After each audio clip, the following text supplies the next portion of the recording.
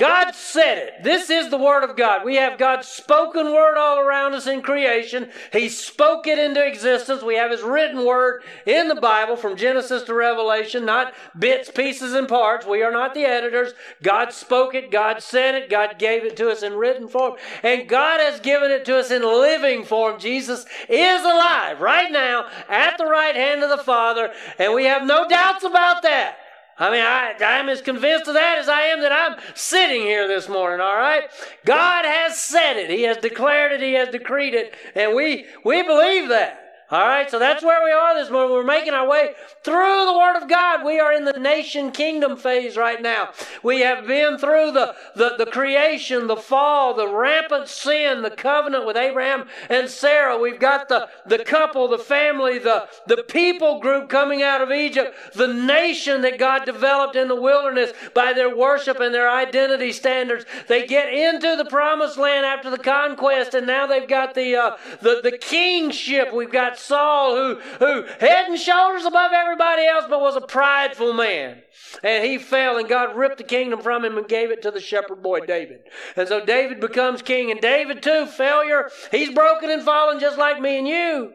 And so he sinned and all that sort of thing. And yet David was a great king. So much his heart condition being after God's own heart, God made a promise to him that you will always have one of your descendants on the throne of my people. Israel, nation, body of Christ. Jesus is the King of Kings. So when we get to David, we start to begin to understand, wait a minute, this kingship thing. We look back over 2,000 years. Right? We look back and go, yeah, that's clear to us.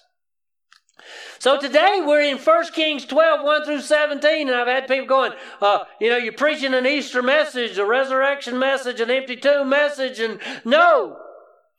I'm going to share with you the message of serve. The fact that this concept of what God has offered us, He has served us by giving us life, all right? So I want to tell you a king's tale. I'm going to let the Bible do most of the preaching this morning. I'm going to read it to you because quite honestly, here you go. How do I say this politely? We're stuck in this historical narrative. We're reading 1 Kings. It's blah. The people keep doing things they ought not do. The people keep acting in ways they ought not act. And the kings, man, they just keep fouling up. We read right through Solomon's story and the fact that, his first request of God was for wisdom. And God said, since you didn't ask for riches and long life and fame, then I'm going to give it all to you, the wisdom and everything. And then right after that, he marries an Egyptian princess. Right? And then he marries a Moabite princess, and he marries an Ammonite princess, and he starts setting up these high places in Jerusalem for all his wives to worship. And Solomon begins the decline. He ends up with hundreds of wives and hundreds of concubines, which God forewarned them would lead your hearts astray. See, the downfall, it goes all the way back to the garden.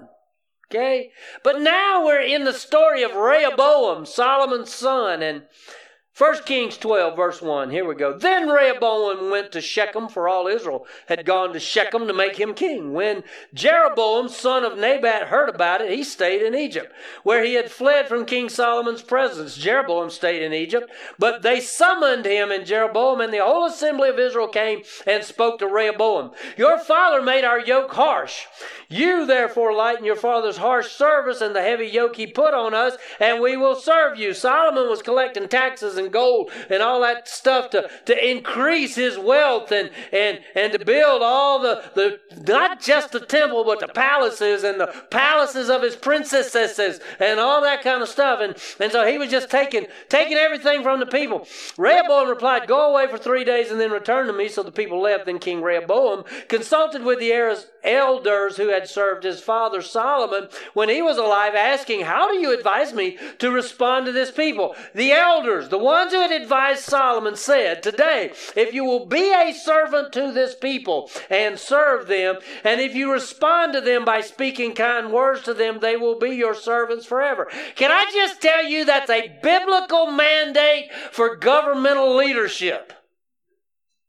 You see that? Okay, that was probably out of bounds. But anyway, all right. But he rejected the advice of the elders. These were the ones who advised him and consulted with the young men who had grown up with him and attended him. All right, let's go ask our friends what they think we should do. Right? You know what? I remember hearing about peer pressure growing up. Right? Let's go see what our friends say do. Let's go see what other, dare I say, selfish people in our generation want us to do. Then he goes on and says, what message do you advise that we send back to this people who said to me, lighten the yoke your father put on us? The young men who had grown up with him told him, this is what you should say to this people who said to you, your father made our yoke heavy, but you make it lighter on us. This is what you should tell them. My little finger is thicker than my father's waist. Although my father burdened you with a heavy yoke, I will add to your yoke. My father disciplined you with whips, but I will discipline you with barbed whips. Man, what a response. You ready? So Jeroboam and all the people came to Rehoboam on the third day, as the king had ordered. Return to me on the third day. Then the king answered the people harshly. He rejected the advice the elders had given him and spoke to them according to the young men's advice. My father made your yoke heavy, but I will add to your yoke. My father disciplined you with whips, but I will discipline you with barbed whips. The king did not listen to the people because this turn of events came from the Lord to carry out his word, which the Lord had spoken through Ahijah the Shilonite to Jeroboam son of Nebat.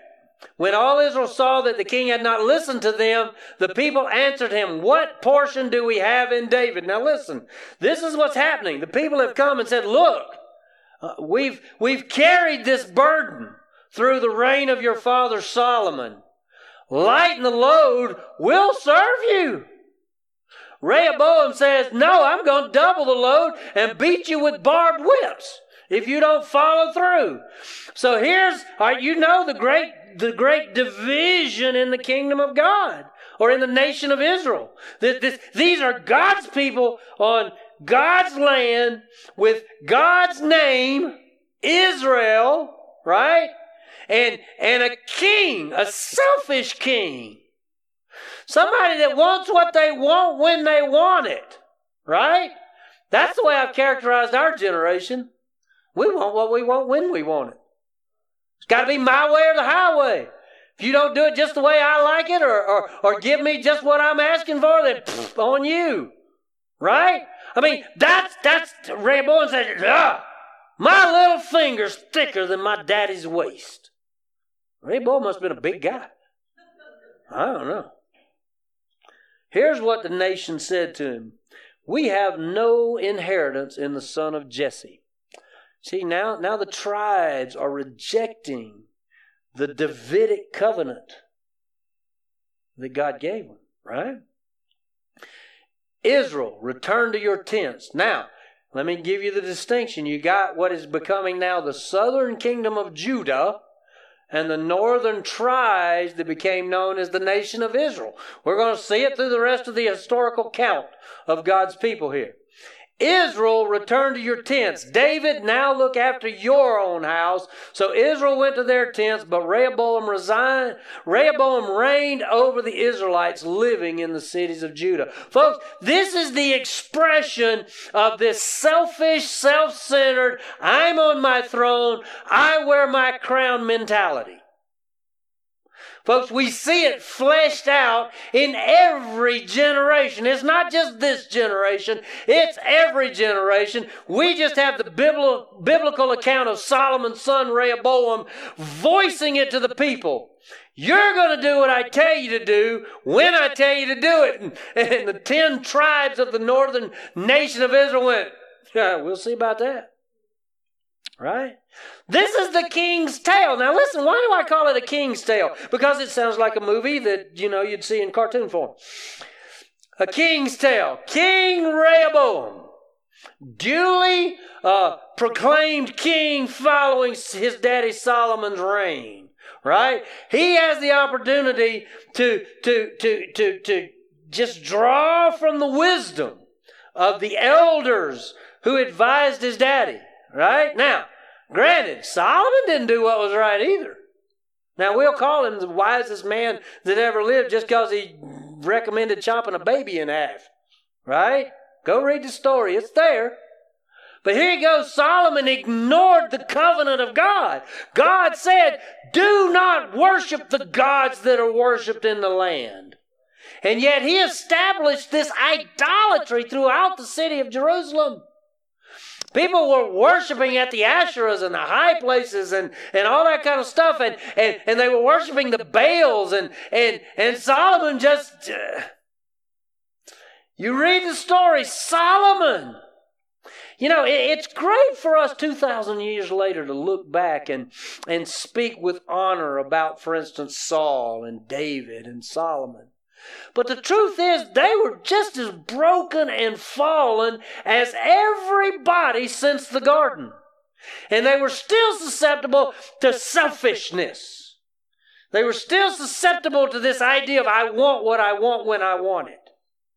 And folks, we hear it, and we see it in the news, and we see it from our elected officials, and we see it in groups in our society, and we're going to do things the way we want to do them, and we're going to be who we want to be, and we're going to act any way we want to. We don't care what God has said. God warned them. Did y'all know that? God warned them. Back in 1 Samuel chapter 8, if you read it, this is what Samuel said.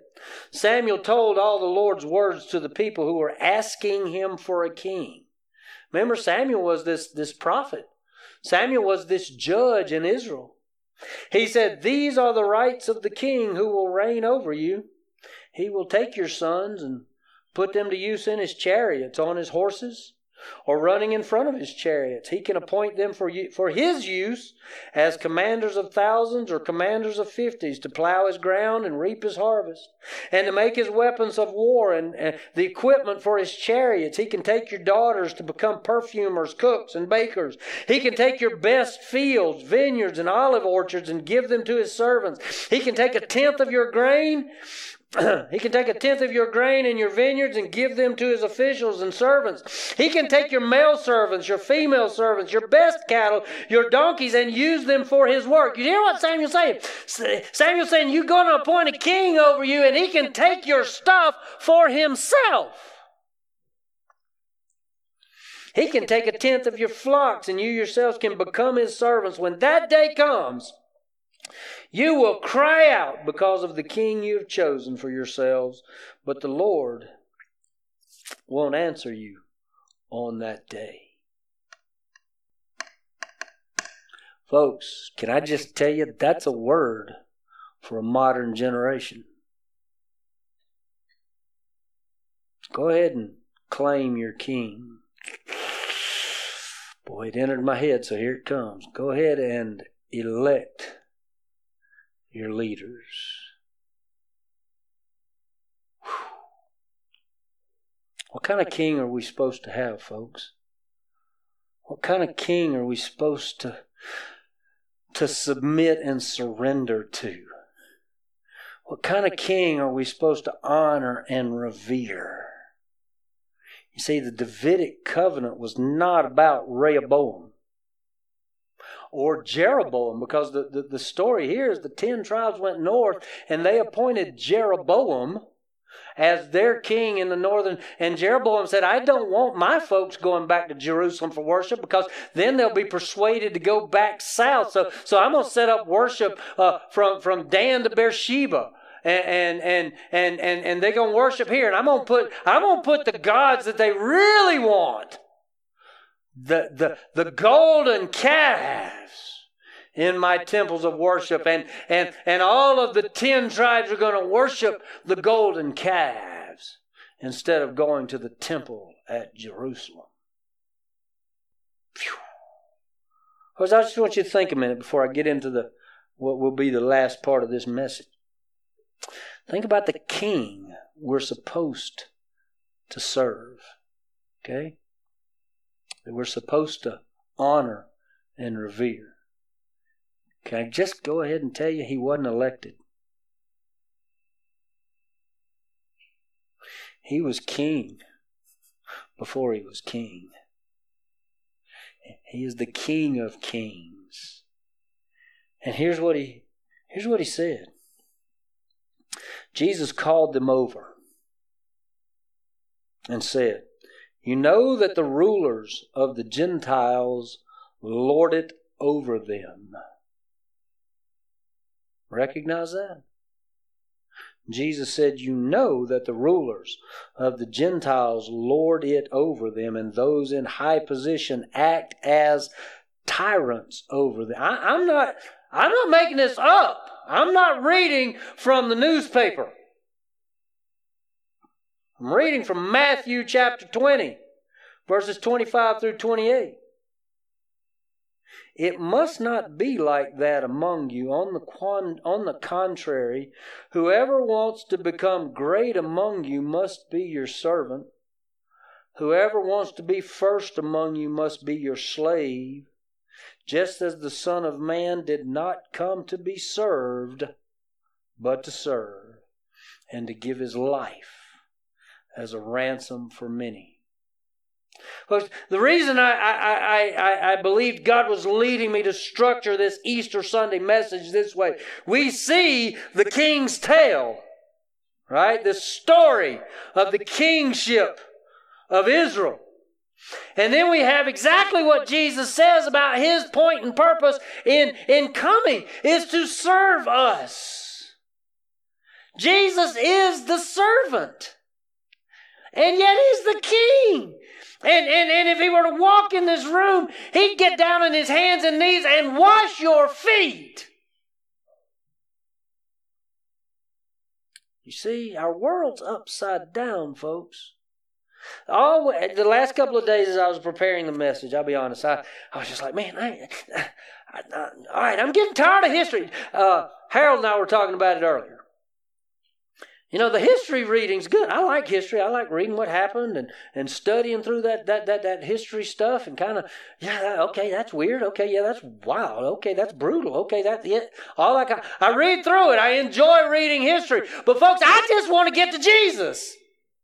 Okay? I'm reading through the Bible. I can't wait to get to Jesus. And then I thought about the bigger statement of that. I can't wait to get to Jesus. You see?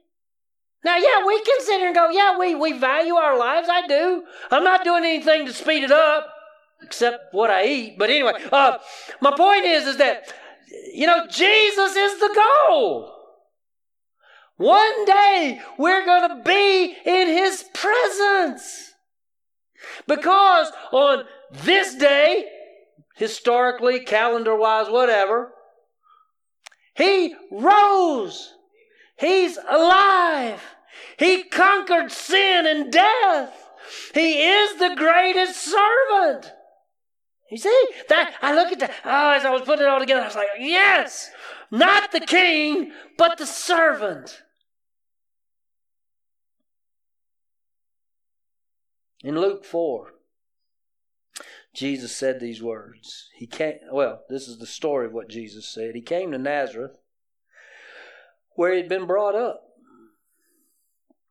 As usual, he entered the synagogue on the Sabbath day and stood up to read. The scroll of the prophet Isaiah was given to him.